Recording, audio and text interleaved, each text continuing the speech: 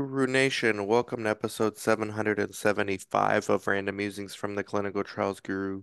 In this episode, I interviewed Dan Otap. He is the Principal Alliance and Partnerships Lead at Genentech. He's somebody who got his career started at the site level and has recently transitioned over to the sponsors. He will be at SOS on industry relationships. He's probably one of the best people to get to know in terms of networking. And really, he's at one of the few innovative sponsors that are taking the time to actually meet with sites, network with sites, see which sites may be appropriate for their trials in the future. And once you are a site working with these sponsors, there's a few other sponsors similar to Genentech that do this. The compounding effects of the positive relationships is something that provides positive ROI for these sponsors. I believe myself and Dan get into these topics quite a bit in this podcast, so check it out. Quick shout outs to the sponsors Inato, free studies. If you have therapeutic area expertise, you can get free studies through them. They do not get involved at all in the budgets or get involved in any way financially with you. It's very site centric, meant to put sites in front of sponsors. Also, check out Creo. It is a way to get eSource, eReg, CTMS, patient recruitment, auto texting, and a whole lot more. I use it for my sites. I can't imagine life without Creo at this point. Check it out. Use only what you need, pay only what you use. Links to both in the show notes. Hope you enjoy the episode with Dan. Guru Nation, we are live. Happy Monday. If you do not like today, you need to do something different. That's your body and your soul way of telling you what are you doing, you know. If you're pumped about Mondays, you're in the right place. So I got Dan Otap. This is a special episode because I've never had Dan on the show, but I've heard so many things about him from people that I trust and respect in the industry, and they were all like, "You have to have Dan on." And I'm meeting Dan because of the SOS Save Our Sites panel. He's on the very last panel of the day on industry relationships, and we got something special lined up for you guys there. That'll be a prequel to the after party, so there'll be some calls to action for you to implement some of the stuff you've learned during the after party, which is like an hour after. But so you're gonna get to meet Dan soon if you're coming to SOS. People are pumped up about SOS, Dan. This Yeah, is more than I yeah. imagined. I'm starting to see some of the activity online, and I do exactly what you're doing right now. You smile, right? Like Yeah, it's a good yeah, thing. Yeah, yeah. It's like you go. We've been planning this over a year, and you kind of just see it as like this abstract idea, and now it's like, nope, Friday we're actually doing it. yeah, It's real yeah, as it gets. So Dan will be there. Everybody go come connect with him. If you're not going to be able to be there, his LinkedIn is underneath this video in the show notes. Dan is a principal and alliance and partnerships lead at Genentech, and he has a pretty interesting career. Obviously, Genentech's one of the most innovative sponsors out there, um, but he also has had experience at academic medical centers with Columbia, Memorial Sloan Kettering. He started out as a study assistant mhm. back in the day, which was back in the day, 2009. I remember when that wasn't back in the day. Oh yeah, feels like We're yesterday. becoming old Our in this beards are a bit industry. more gray. Yeah, yeah, That's right. I remember when I was the young guy in the industry, and now I'm just middle aged. It's interesting. yeah. Industry relationships. Before we get into your career, are you the type of guy who purposefully sought out relationships? Because I'm not. Okay, I It happened to yeah, me on accident. It happened because of the YouTube. yeah. What about you? It's a really good question, and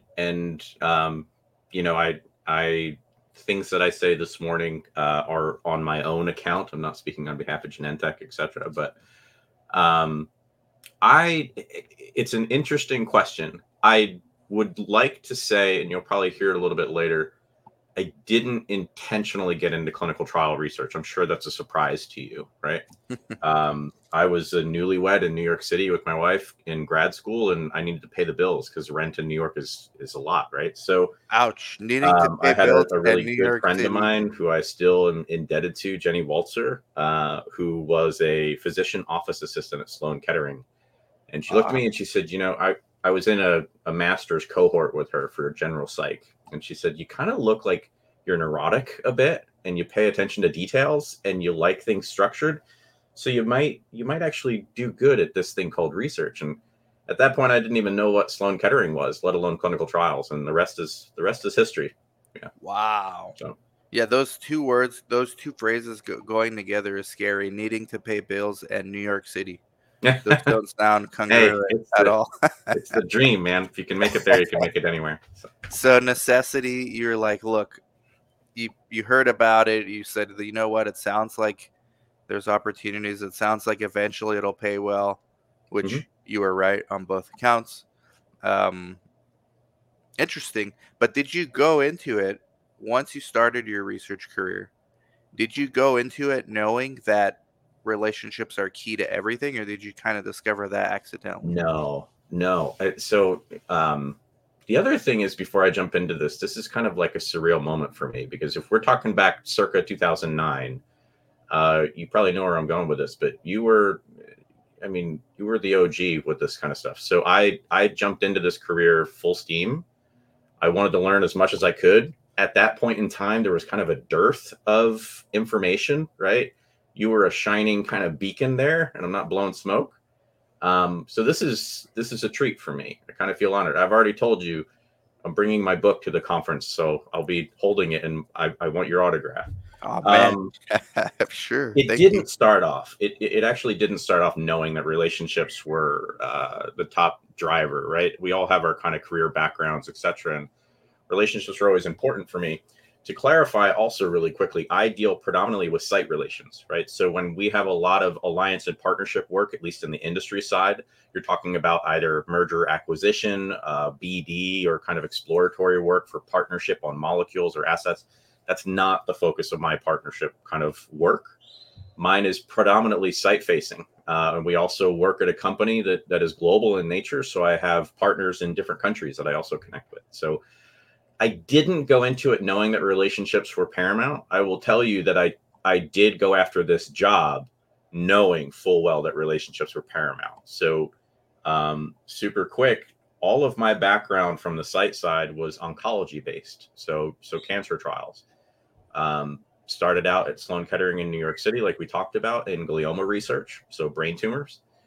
Industry sponsored, NCI sponsored, and my position was a research study assistant. So basically, my day job was entering data into CRFs. At that point, it's going to date me a little bit. I still EDC was up, but I still had binders with carbon copy paper that I was filling out and initialing and striking through and initial and dating per Alcoa.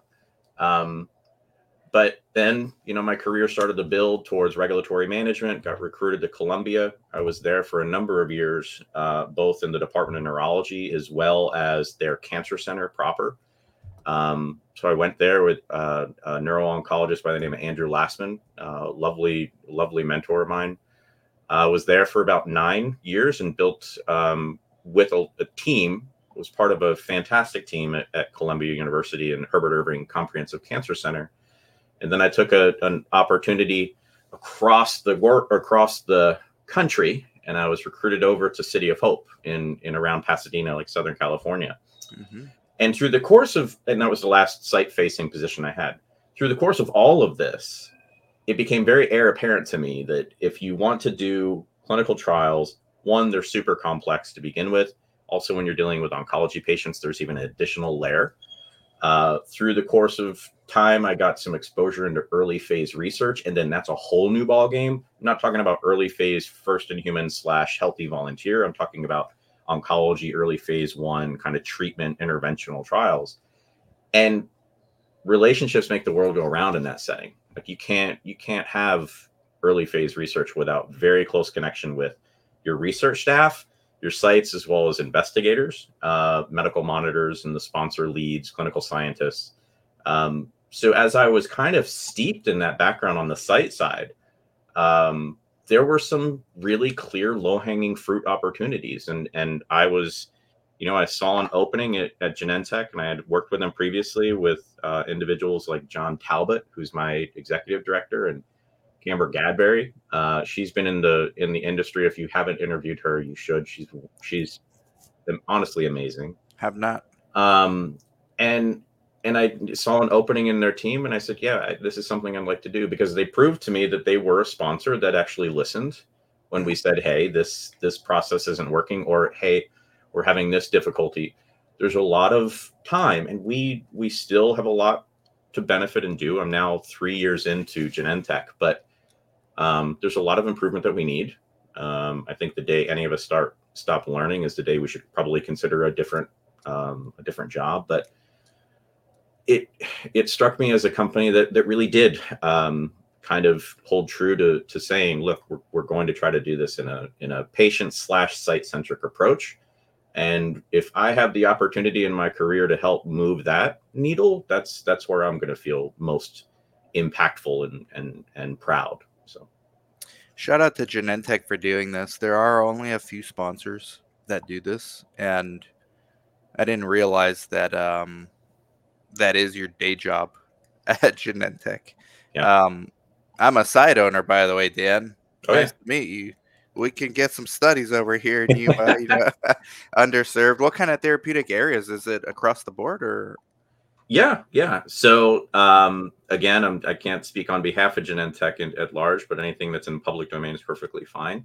Hmm. Our group, the group that I work in, is early phase focused, so it's G-Red. I'll save you the very complex interworkings of how Roche and Genentech and Chugai and other companies work together. But I'm involved right now. I'm assigned to a geographical region known as the Americas. So that's Canada, US, Central, Latin America, and it's TA agnostic. So we have our Yes. oncology pipeline, and then we also have our I2ON or Omni pipeline, which is basically everything non oncology.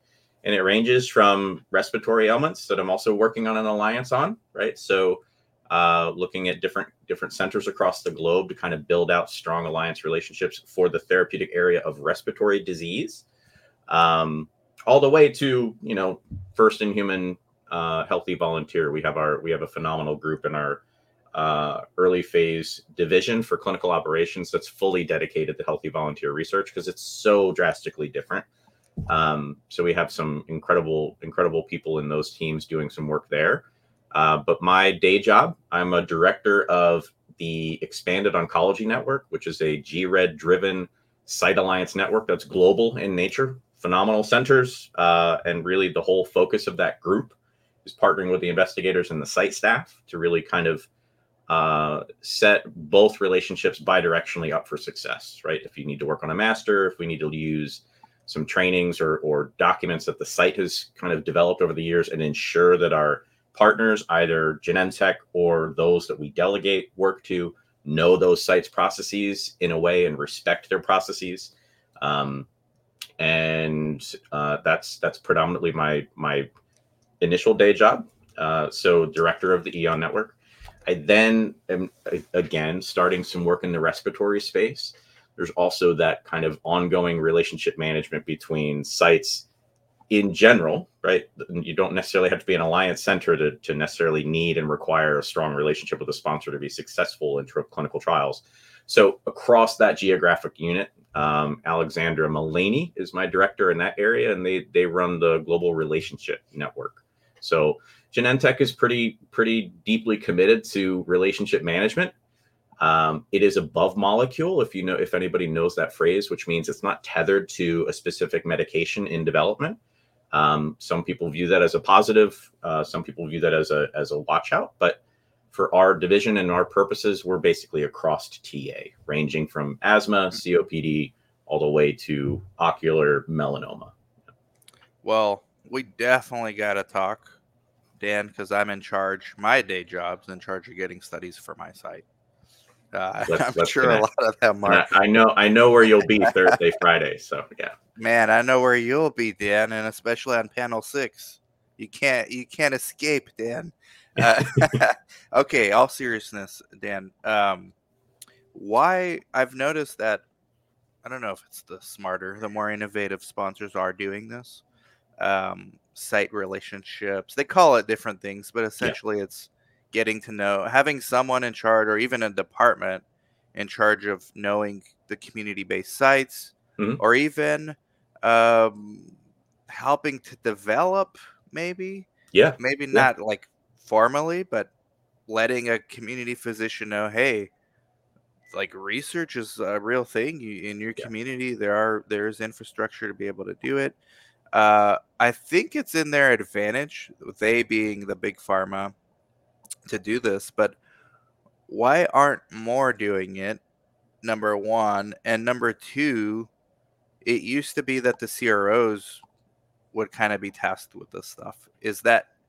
Did you, not Genentech when I say you, but did pharma just discover it's not enough to rely on Mhm. outsourced companies to do this? Yeah. So you have a lot of good questions, and there's a lot of threads to pull there on that sweater, right? Let's start with um, let's start with if sponsors like not all sponsors do this. So Yeah. it's interesting, right? I have really close colleagues, Jennifer Durasky and other individuals in the industry. Carrie Gorman. A lot of these folks live and breathe this type of work and know that relationship management is really where things are at for us. If you have a problem as a site, you need somebody who can kind of be the escalation point, right? That's the easiest way of explaining it, but there's so much more to that. So why it goes back to this is just my opinion, right? And everybody has opinions. Yeah. When it comes to the way that this is being managed, it's if companies are reworked and everything, there's no such thing as a free lunch. If you have no margin, there's no mission, all these kind of phraseologies that you hear throughout the zeitgeist of where we work. Um, if you have an above molecule or not something that's tethered directly to a drug in development, that's a watch out because you don't have funds that are fully dedicated to that in a way that is tethered to some type of drug in development. So a program, right? This is above program work. Those are the easiest, maybe, kind of groups to look at and go under scrutiny to say, oh, well, if it's a need to have and we need to create, downsize or streamline or transform, those types of groups sometimes come up in conversation going, okay, well, if it's not tethered to molecule X, Y, and Z, we really need to cut our costs. Let's really go lean. You see where things go in that direction. So it might be simple business strategy. It is a massive commitment, I think, on any company's levels. And there are some companies that have really done this brilliantly. Like just look at the Smile program. It's like a wonderful concept. Um, and it is valuable, but it goes back to that age old question, which we all know that relationships make the world go round. And that sounds kind of kumbaya and yay, but it's more than that. And there are times where this concept of relationship management in and of itself is a massive capital commitment. It takes, I sit on a group of, 7+ people. Those are FTEs. Those are full-time salaried benefited folks. And that's a commitment from a company. So I Is think that that your team? That's those 7 are your team? well, I sit on the team. So yeah, Okay, we're okay. part of our team that handle global relationship management. But I think first and foremost, it has to do with the way that a lot of our companies are resourced. CROs do a brilliant job of this. I know I'm not going to be the guy who feels like I truly, honestly believe that everybody who is trying to do their damnedest and their best comes into work and tries to bring their whole self to the office. Whether you're at a CRO, whether you're at a sponsor, whether you're at a site, whether you're an inspector, an auditor, whatever it is. And it's sometimes it's challenging but I think it's definitely worth the hard work. But it is definitely something that is going to take capital and resource to continue to stand up and um, go through. But they clearly see the ROI in it. And is this like one of those Maslow's hierarchy of needs, like probably the ultimate level where you've already achieved your other basic needs and you have time to be able Yeah, to do this? Because that's where a lot of these cliches and kumbayas come from. It's like they're actually like true. No one's disagreeing with it, but where most people have gripes or concerns is, hey, that's true, but that's for them, not for me. Right now, I'm just trying to survive. I And I know, think I you know. guys are at the point where you have that luxury, which is a Yeah, good thing. no, that's a really good call out.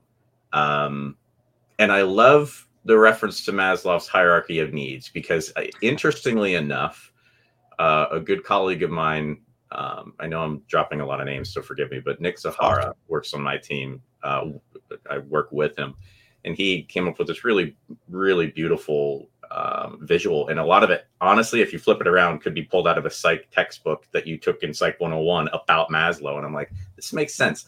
And you're spot on. You're spot on with um, it is. It's basically you look at these alliances and they're sites that we've definitely had work with. We definitely like to work with, and we'll continue to work with, whether it be because of clinical expertise in a specific disease area with a doctor who's a physician scientist or physician investigator, um, or where I get really excited is partnering with really brilliant minds on the site administration side, right? Those that you and I could rattle off a lot of acronyms, and that person on the other end would just keep up. They know what Alcoa is, they know what EDC are, all of these, what a 483 is, like all these kind of things. Um, those are the ones that I like clearly partnering with even most because that's kind of where my career background is, right? So sites with both strong clinical leadership and investigator leadership, all the way down to the data entry managers, and the way in which people structure their clinical trial units and their clinical trial offices, leadership in that space, partnering with those individuals is actually probably the most fun part of my job. Yeah, Mhm. And I and want to really, get into like a little bit of your day to day at yeah, Genentech, but before that, so this analogy of like companies, they do this when they can afford it and all that stuff. Maslow's hierarchy of needs. Individuals are the same, by the way. Like this translates directly to job seekers. There's going to be a good amount of them, I believe, at SOS. And mm, panel one's kind of for you guys, so be ready. But so is panel six, and that's the one where Dan is on. Uh, Individuals looking for jobs say, yeah, all this networking is nice. You telling me not to spam people, to leave comments, to get to meet people. It's all nice, but I got to pay my bills and I need a yeah, job. It's the same thing. It's you have to get to that point where you recognize this is important, and even if you may not have the time for it, you need to make time for it because it really is the end game. There's no reason why Genentech would be doing this stuff unless it's worth their while. yeah. That's a good call out. Now, your day to day, can you walk me through this? Because this sounds like a dream job for many. It probably is. In fact, I would be remiss to say that I'm not in my dream job right now. I will say that. Um, so, I mean, in a nutshell, what my day to day is committed to is helping oversee the strategy and day to day operations of this early phase oncology alliance. So we have staff across the globe that are interacting with our sites in different local regions. They're mainly handling issue escalation at any given time or dealing with what strategic plan has been put in place because this network, if it's working perfectly, is connecting with the sites that are part of that membership and building out plans for the year. And again, to go back to this phraseology of, you know, asset tied or molecule tied to above molecule, when we talk about a a site plan for these groups that are part of the membership, it's really what do they see as a institutional priority, Yeah. whether it be the way they structure or the way they enact their delegation logs, the way they do startup something. um, if they're looking to pilot, or if they're looking to really work with a sponsor that's willing to kind of listen and go, okay, well, we haven't done it this way, but let's see what we can do here and see if what we can align with. Um, those are the kind of interactions that my teams handle. We also handle everything from, standard issue escalation, like where's the EKG machine? It was delivered on 5th Street. It was supposed to be delivered on 7th.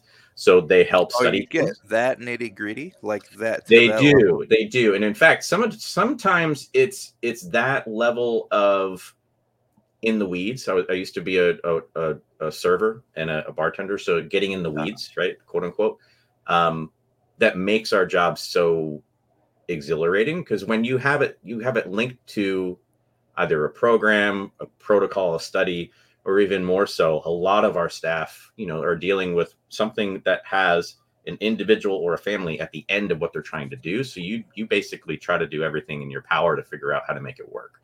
Everything from drug being imported into countries, and we have to figure out logistics there because labeling is something off. It's a really kind of like a air traffic controller type job, where individuals that have pretty deep learning in a clinical trial operation space, right? Like, I'm 3 years into industry.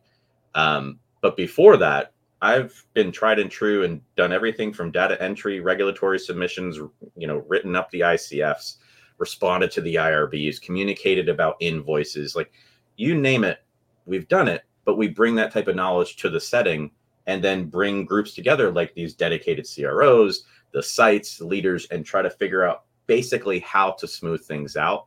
Um, I don't like living in a scenario where you put out fires. I prefer to be much more upstream, than that. So I'd like to have kind of, work that goes into it. So we try to avoid as many fires. But you and I both know we never know what the heck's going to happen in clinical trials, and then you're dealing with right. human beings on top of that.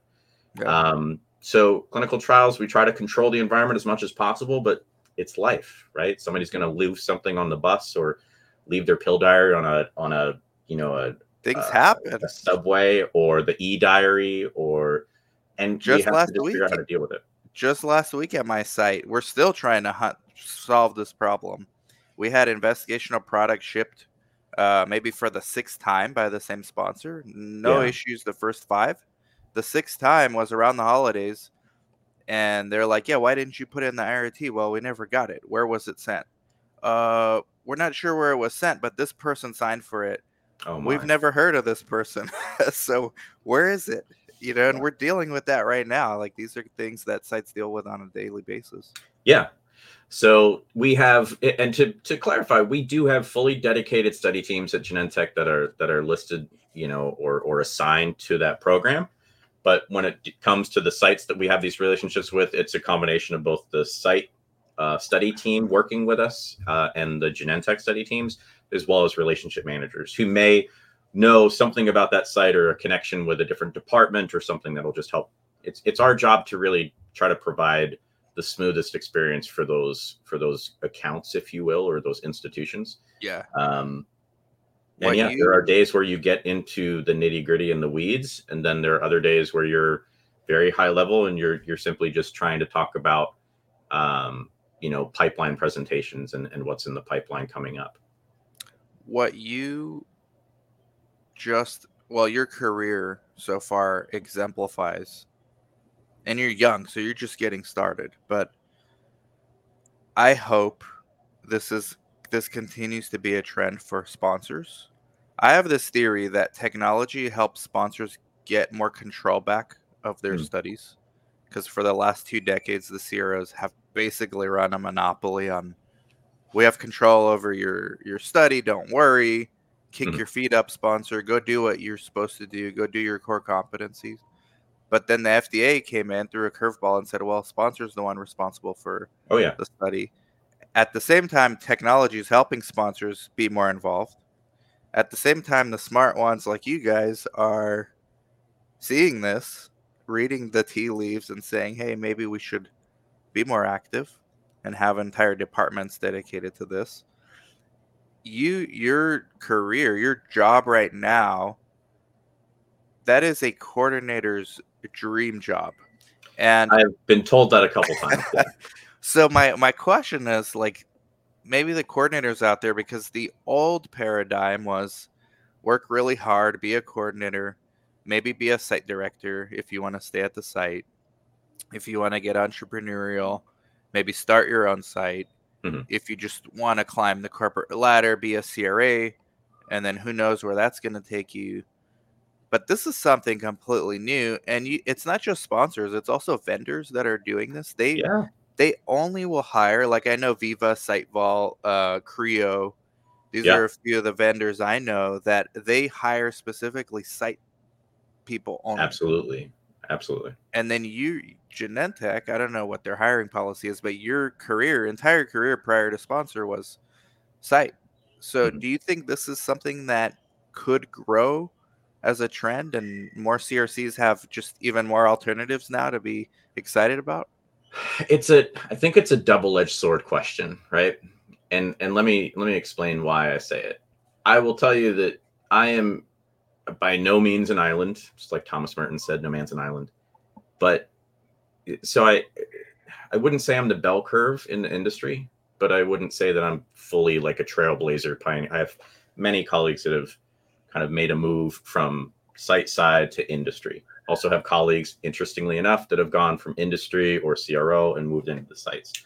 Um, but the reason I call it a double-edged sword is, I mean, dealing with everything from say like AACI task forces in cancer, you see this natural progression that you called out, where there was a kind of a mentality where if you did good work at a site and you were a stellar CRC or stellar RSA, you do that for a year, do that for 2 years, and then your next goal is not internal. Your next goal is to try to get into the CRA role at a CRO, and then from there, the sky's the limit, right? Because salary increase, travel, these kind of things.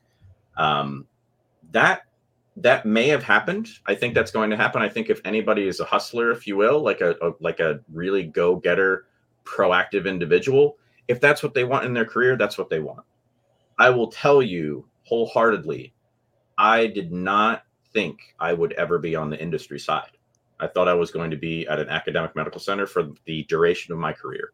Honestly, in my perfect world, it would have been some type of either clinical trial office director at a cancer center, working with really phenomenal staff ranging from clinical research nurses, investigators, junior investigators, data coordinators, regulatory. Like you cut me, I bleed regulatory. I'm a nerd when it comes to the Code of Federal Regulations, OHRP. Like I love the stuff, right? Um, but it just by happenstance in my career, even during COVID, like during a pandemic, I switched my role. That was huge, and everybody's narrative is unique, and everybody's story is their own. But what I will say is it's a dream job, and I'm not here to sell a position, right? But I am saying that there's something new every day. That something new may be a challenge. So that's another thing. Like get ready, tie your shoes, and go to work. You gotta. If it's Monday, I'm excited. To your point earlier, I am excited to be at work because every day is different, and this is not a cliche. Like it's genuine, genuine. Mhm. Um, do I see it continuing? Yeah, I see it continuing because honestly, it's like with anything. If you have a person that's very proactive, driven, and good at what they do, there's going to be a logical progression. A good coordinator would be a heck of a CRA, who then in turn would be a great auditor at a certain point, right? And it just builds from there. Where I'm interested in is trying to take a couple steps back and look and say, well, okay, rather than having sites always be, you know, frustrated with losing their staff if they have CROs or others come to their site and work really good working relationships, and you're like the largest enroller on one of these phase 3 trials, and you have a coordinator who's like knocking it out of the park, and then lo and behold 6 months later that coordinator goes over to the CRO that you had. Like I get it, I've seen it, I've been there, I've done that. The first 6 months of my Within the first 6 months of my career in clinical trials, I was embedded in an NCI audit. That changed the way in which I worked, and it set my career up for a trajectory. So Mhm. those of you or those of us who go through those kind of things, it deepens your knowledge, it heightens your awareness, it kind of it probably amplifies your level of urgency. So there's good things. I view them as good things. We have to figure out as a group that we're probably, and Sean Soth from SCRS mentioned this, and still to this day probably mentions it. We all sit in a very unique industry. Everybody's going to have opinions about this, but I, you can't be, you can't be a sponsor and not have sites, and you can't be a site and not have patients, and everything is so interdependent, and interlinked in this group that I think it's unique. It's a Mm, unique industry in that space. It's complicated. If it wasn't complicated, all of us probably would. You wrote the book on it, and we'd be done, and you'd close the door, and we'd be over. It's yeah. not how it is, and it's always going to be complicated. And as new things happen, like decentralization or hybridization of trials, there are going to be unknowns, and there are going to need to be people like yourself and others, those that are listening, to come up with the solutions that are needed to make those things work. Yeah. Yeah, Do you think this interconnectivity amongst stakeholders like sponsors, sites, CROs, patients, vendors, maybe it is unique. I've only been in this industry, so I don't really understand other industries that well as this one. But do you think that ever gets less complex? Like, do you think there's a world? I feel like DCT was an attempt to make it less interconnected, yeah. and it's early, but I think it's didn't work. Uh, what do you think about this? And I don't mean to be the one doing all the talking, but so I think DCT was an attempt to look at things in a new way and try, and it still is ongoing. Yep. Just chat with your close friend Craig Lipset and others. What up, Craig? It, it it it's a I think it's a necessity at this point. I think, like, back in 2009, right? To go back, social media was nowhere near where it is today at all. Oh, So much no. so that, like, you it was just completely different. So now even the LinkedIn landscape has changed. I I think I think the concept, and I've been in the conferences and in these discussions when we first started to have decentralized trial attempts, and some of the phraseology that was embedded in that, if you remember, were things like siteless trials. And a lot of us from the site side were like, Ouch. well, exactly, That hurt. exactly, That hurt my exactly. feelings, guys. And I mean, during that time I was at the site, and I remember thinking, well, there's no way, like, you, but this is just my opinion. Like, you can't do that, especially if it's in the nuances or under the guise of like an oncology study, right? Yeah. Like a cancer patient study. You're not going to have a cancer patient treated in such a way that they don't have some physical contact with an investigator or doctor, even if it's their standard of care doctor. It's just the way it is. That's the zeitgeist. Um, so there's a lot of missteps, but I think we've kind of continued to kind of move in a positive direction. DTRA and others, like, I am very, very excited. I still remain a hopeful cynic, if you will, but I do believe that it's going in the right direction for the right reasons. Further complicated by a U.S. healthcare setting, but I will digress there. Um, but I don't believe it's done yet. But I also want to call out the fact that some of these, there's the concept of GCP. You guys, we rise and fall on ICH GCP. That's what, basically I'll get a tattoo of GCP on my back, Wow. E6R2 or something, right? Wow. But Big time. the other thing that I've mentioned before for me, which is really kind of corny, but I like the idea of GCS, which is good common sense. And some of these, so without throwing the baby out with the bathwater, there are certain things with GCP that we're doing that are just common sense. Hybrid clinical trials to me make common sense. So if Sure. and for those that don't know my story, and it's neither here nor there, but I grew up very rural. I grew up in a rural part of upstate New York. When people got sick, and I've mentioned this on other podcasts, and I definitely mentioned this during conversations. If you got very sick, like legitimately sick, you had to drive, or you had to, sometimes they would fly, but you're going to New York City or you're going to Boston, somewhere like that. You're not staying in Plattsburgh. Like, as amazing as those doctors are in that hospital, they're going to look at specialists. They're going to, in the very least, say go across the lake and go to UVM, University of Vermont. So there's this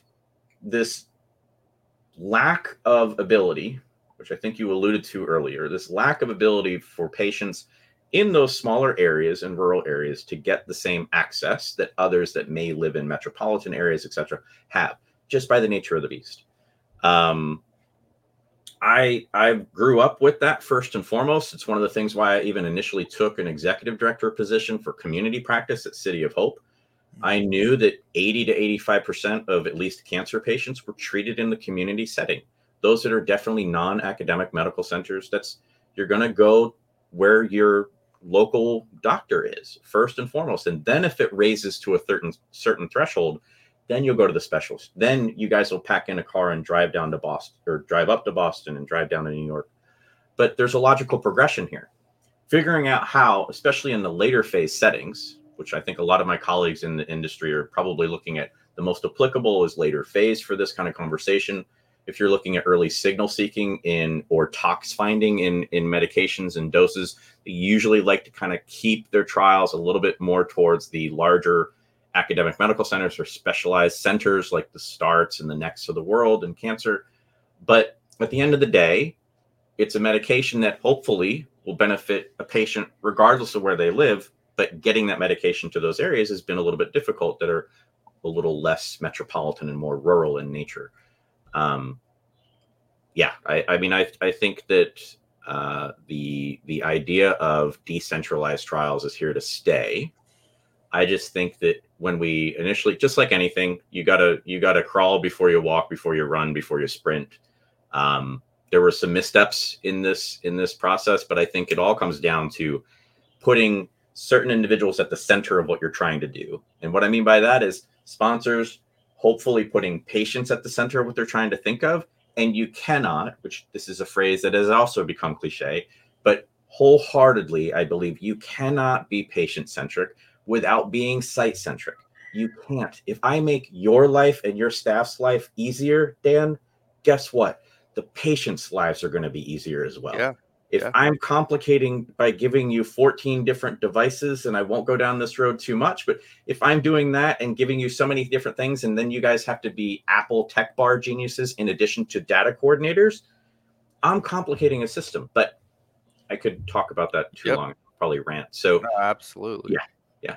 Not only would our patients' lives be easier, but we can service more patients in the same amount of I time. couldn't agree with you more. I couldn't agree with you more. So as we wrap up, because I know you gotta go, you gotta get to work. If a site's watching, listening, and wants to work with Genentech, first of all, what do you look for in them? And then how can they get a hold of Yeah. you guys? So to give a disclaimer, I'm not speaking on behalf of Genentech, but I can say this. I remember I had a very close mentor of mine years ago when I first started to go into early phase research. And he said, Dan, sponsors are looking for really basic things. Sponsors are looking for transparency. So when we do these feasibilities, which we know, we got to work on these feasibilities. If you see any of where my mind is at, I really want to actually be a part of a larger group. I don't care if it's our company or others in a conglomerate, but we got to do something different about startup because I feel like it's been going on since 2009, way before I started, but there's a lot of opportunity there. So we have to do something about startup, but sponsors are looking for sites that are very transparent in their numbers and produce on what they say they can do. So they don't overpromise and underdeliver, right? That's basic common sense, right? Go back to GCS. Mm-hmm. The other thing is know what your site's value is. And what I mean by that is like what's in cancer, you reference it as a catchment area, but catchment areas become kind of a nomenclature that's common. Like who are the patient population that you're seeing and really treating, right? Like I don't necessarily need to know, I should know as a sponsor what your general demographic looks like in that local region, but I also want to know what patients are coming in your door. Or if it's a research center, what types of populations are coming in your door. So know thyself. It's kind of like going back to the Oracle at Delphi for those who like philosophy. Like know thyself, know yourself, and know your strengths. Transparency, know your strengths, and then also really robust systems. To me, I got to be honest, I come from a background of quality assurance in the clinical trial space. One of the Hmm. jobs that I helped kind of build at Columbia's Cancer Center was a compliance division. Um, that means you have robust systems, and then you have robust teams that can train on those systems so that people reproduce very high quality responses. Um, Dig into that, leverage that. You don't have to have off the shelf SOPs, but you should have some SOPs. If I don't see an SOP on informed consent or non-English speaking consent, or documentation of AEs or the processing of SAEs, you can see from a distance as a sponsor, and I'm sure as a CRO, you can see sites that really have started to build out infrastructure that's conducive to high quality, very structured, reproducible results, regardless of what TA the trial's in that you're going into that center. Um, and yeah, sorry if you feel like I'm all over the place, I'll try to summarize in threes because I like things in threes. Transparency, know thyself, so know what your strengths are, what disease areas, and hold true to those.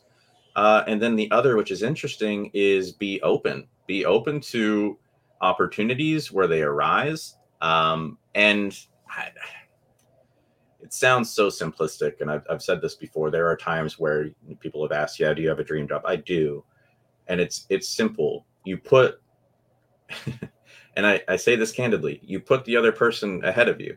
Like you figure out ways of knowing that Dan Sfer is more important than me, and whatever way I can do to service and help your life get better, at the end of the day the chips are going to fall in the right direction. So I think sponsors are looking for, and that's my own kind of mantra, but I think Yeah. sponsors are looking for transparency, uh, individuals that know what their business kind of strengths are and weaknesses, therefore, um, and then ultimately a willingness to communicate, like to know. Like at the end of the day, um, we all are going to have these foxhole moments in research where IP is shipped in the wrong place and you don't know where it is. You got to figure it out. Like I feel like Yeah. a lot of what we do half the time is kind of MacGyver. I'm dating myself by referencing that, but that show MacGyver growing up, where he had bubblegum duct tape and like a pen. Yep. There are times where I remember in a coordinator role doing or feeling like I was MacGyver. Um, I think sponsors are looking for sites that are structured in such a way that they create control within the chaotic environment that we work. Yes, it's very regulated, but it's also human driven. So when you start throwing humans in the mix, it can get very messy. Can get messy. Thank you so much, Dan. That last thing you said about giving more than you receive or more than you ask. Um, that's our panel basically, Yeah. panel 6, without giving away surprises for people and for you. I think it's a surprise to you guys too, but it'll be cool. That is the theme. And like this LinkedIn user said, you're right, Dan. I think he's talking to you. There are more people in the field for the pay than passion. Mm. But what makes you not a commodity, either as a person or a company or whatever, is your willingness to go out and make someone's life a little better, someone's job a little easier, whatever that is, in exchange for really nothing. Yeah. But at the end of the day, it's in exchange for everything, because that is going to be your MO. That's going to be what you're known as. And it's so counterintuitive because everyone's trying to get theirs. But Yeah. really, that's the winning strategy. That's the winning ticket right No, there. of course. I know that we have to close, but I'd be remiss to not say this out loud. This has been, I said it before and I'll say it again, and I'll probably tell you in Tucson. What you and others, and Dr. Fox, Brad and others have done is quite remarkable. Um, None of us from the industry would be going if we didn't truly believe in the power of communication and talking. And being on this podcast is a dream of mine. So I feel very blessed and lucky, right? I have a dream job, and now this is another example of how my job is a dream. Thank you. Um, but what you've done in the industry, I'm sure you were told this a lot. You helped, I think, set the trajectory of where we are today and broaden communication patterns. I think a lot of us, I mean, I saw that comment about, some people are in it for the pay, for the passion. I am hellaciously passionate. Um, I think people who get around me can sense that after a while, right? Or maybe after 2 minutes. Um, I feel like we work in probably the most rewarding industry. And whether you're on the site, whether you're a CRO, whether you're a sponsor, I'm super excited and ecstatic to be going to the inaugural, SOS conference, and I consider myself lucky. Um, and I just, from my side of the fence to yours, I'm just super grateful for what you and others have done.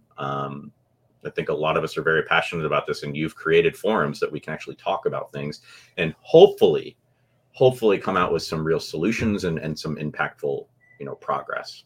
Yes. No, thank you, Dan. I appreciate it. And look, like getting to meet people like you, right? I would have never, who knows when we would have actually Agreed. Yeah. talked if it wasn't for this panel. So I do think that giving back, like not every activity needs to be ROI driven, Mm, but the mosaic that you paint with these little micro transactions will eventually build itself. Like the universe kind of tends to gravitate towards that kind of energy. So that's been my thesis since the beginning, and mm. seems like you're right in the same place as far as school of thought. So We try. Yeah. yeah, no, but thank you, Dan. I really appreciate it, and looking forward to meeting. This is the beginning of our relationship, Yeah. honestly. Yeah. So this is why I do it too. Just get to meet people like you, and I know there's like-minded people in this space. So thank you so much for coming on and Thank you. sharing. Showing coordinators, I think, another opportunity, and showing sites what they need to be doing.